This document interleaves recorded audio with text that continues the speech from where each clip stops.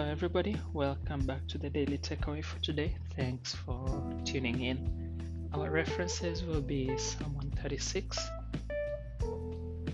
1 John chapter 2, Daniel chapter 7 and 8, and Galatians chapter 1.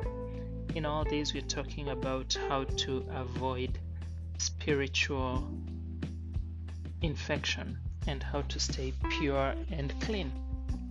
In Psalm 136, we are reminded to give thanks to God because His love endures forever. He loves us with an everlasting love, and He has done so many things for us. So let's remember that and let's thank Him for His love. In John, we are told to hold on to God, to hold on to the faith, and to stay close to Christ, because that's the only way to avoid infection. And then in Daniel chapter 7 and 8, we see the prophecies that were given, and we are reminded to trust that God's will prevail, and in the end, He will win.